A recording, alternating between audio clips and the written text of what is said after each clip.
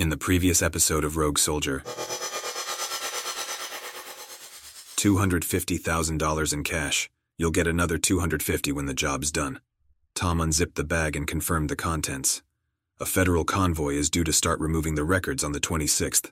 That's 3 weeks away, Tom protested. More than enough time. Special Activities Division will supply the thermite grenades. They'll be left on site in a secure location. We'll provide you a cover job and access. Tom acknowledged him. Leave no trace, Stone. Every file has to burn.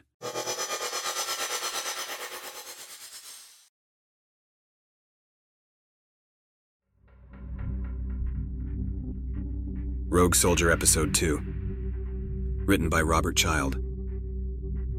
Jacksonville, North Carolina. 3 weeks later. Colonel Jake Hamilton reached out, ready to hit snooze on his clock radio alarm, when he paused and began to listen to the WNTB radio news report. At this hour, Walter Reed Military Medical Center outside Washington remains on lockdown. Reports of an active shooter have shut down the entire medical facility. We also have unconfirmed reports that hostages may be being held. There was urgency in the announcer's tone. Hamilton's cell vibrated on the bedside table, jarring him, and he grabbed for it. Hamilton, have you heard what's happening in Bethesda? His commander, Hal Nelson, 45, asked on the other end of the line in his office at Marine Corps Forces Special Operations Command at Camp Lejeune. Just heard. What the hell's going on up there? It's bad, really bad. Terrorists? Hamilton asked. No, Colonel, that would just be your average everyday bad. What do you mean?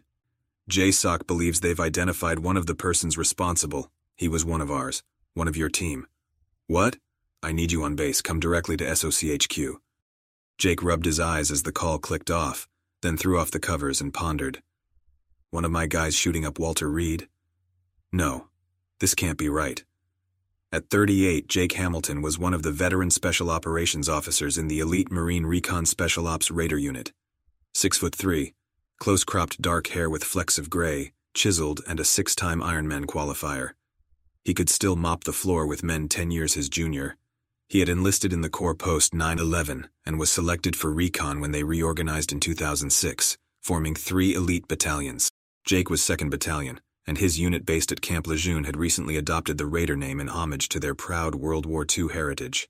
Marine Raiders in World War II in the South Pacific were light amphibious units that struck deep into enemy territory, causing death, havoc, and destruction in the enemy ranks. They were fearless, independent, and proud. Their moniker was Silent Warrior. As Jake's feet hit the cold tile floor, his mind searched team members' faces from his 14-man Marine Special Operations team. Their last mission had been in Herat Province, Afghanistan, and the deployment had been mostly uneventful. No Marine sprung to mind as someone who'd make this kind of noise, with the possible exception of one man. Jake recalled Tom Stone as a troubled Special Operations Capability Specialist in explosives who was anything but a silent warrior. The wiry 23-year-old, who was a late addition to the mission, was just weeks out of ITC. Although a dedicated and skillful warrior, the man regularly ran his mouth about government and Pentagon conspiracies. Mostly the guys on the team paid his talk no attention. Jake, however, finally had to pull Tom aside and let him know that if he didn't shut the hell up, he'd be on the next C-130 home followed by a disciplinary hearing. After that, Tom settled down and Jake took him under his wing. Walter Reed National Military Medical Center, Bethesda, Maryland. 6 hours earlier. In the early morning darkness, dressed in tan construction coveralls and a dark green hard hat, Tom carried a black storage container. The container, which had been hidden on site by advanced CIA, SAD operatives, contained several thermite charges, a loaded Glock 19, and 2 blocks of C4 with detonators and caps. Stone took a wide path, keeping the explosives distant from 2 welders working on a rebar cross-section of a cement footer on Building 4's foundation. Yellow-orange welding sparks illuminated his silhouette. The VA had awarded Green Construction a $570 million 5-year contract the previous June to renovate 2 buildings and tear down 6 others at Walter Reed. The active construction site was the CIA-arranged home base cover adjacent to the loading dock of Building 3, which housed the vast archive of medical records. 2 white unmarked 18-foot semi-trailers, which arrived the previous night, were positioned end-to-end backed into the Liberty Street access road next to the loading dock. The trucks awaited the medical archive staff's arrival at 7 a.m. to begin loading the 300,000 Desert Storm medical files. Tom took his time working alone in the early morning darkness, but he knew the CIA had agents, perhaps with night vision goggles within the complex, keeping a close eye on his movements. Slipping behind one semi-trailer with the storage container, he transferred the Glock and the C4 and detonators to his backpack. Stone then accessed a steel door entry point into the loading dock's interior, which agents had left unsecured. Tom stashed the grenades in the back bed of a parked forklift nearby. He planned to alert archive staff to what was happening when they arrived for work so they could flag Walter Reed National Military Medical Center police to the situation. The thermite the CIA procured for him to torch the records would undoubtedly do the job if he'd planned to carry it out.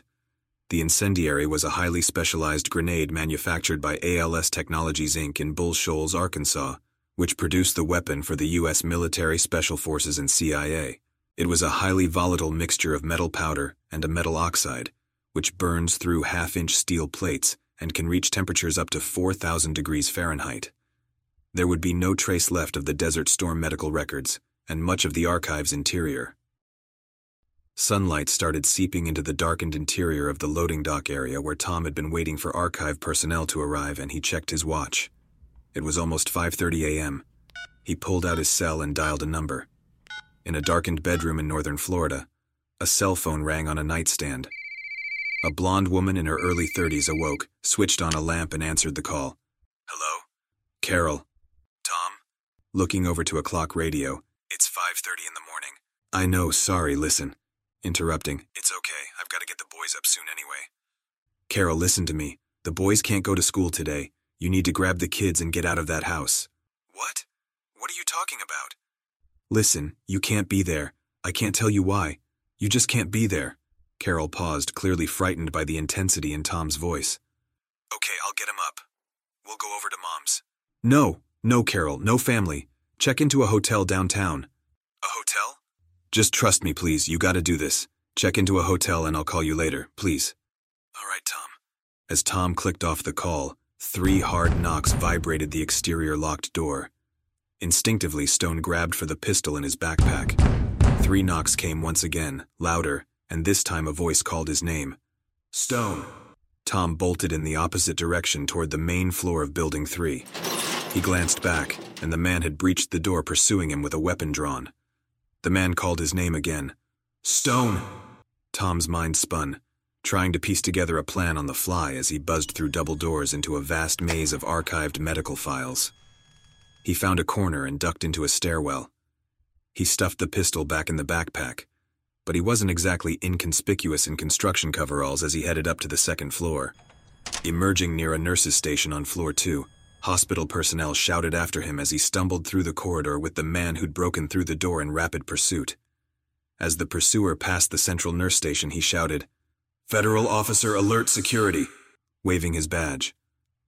Nurses reacted, triggering an alarm and jumping on the PA system. "Security code 999. Code 999 on floor 2, building 3. Tom rounded a corner into another hallway. Stopping short, he crouched at the corner, awaiting the man in pursuit. As the man rounded the corner, Tom tackled him at the knees, causing the man to discharge a round into the ceiling. Tom, better trained as a special operator in the Marines, subdued the man, grabbing his head and slamming it several times into the linoleum. With the man out cold, Tom scrambled over him to the nearest open door across the hall. He rushed in and slammed the door behind him. It was a 6-bed, fully occupied windowless room. Surprised patients reacted and began getting out of their beds. Tom had to get hold of the situation fast. He remembered the C4 in his backpack. Grabbing the bag and lifting it into the air, he shouted, "I've got explosives!" instantly freezing the patients in their tracks. It was just past 8 a.m., and the news crews began to arrive.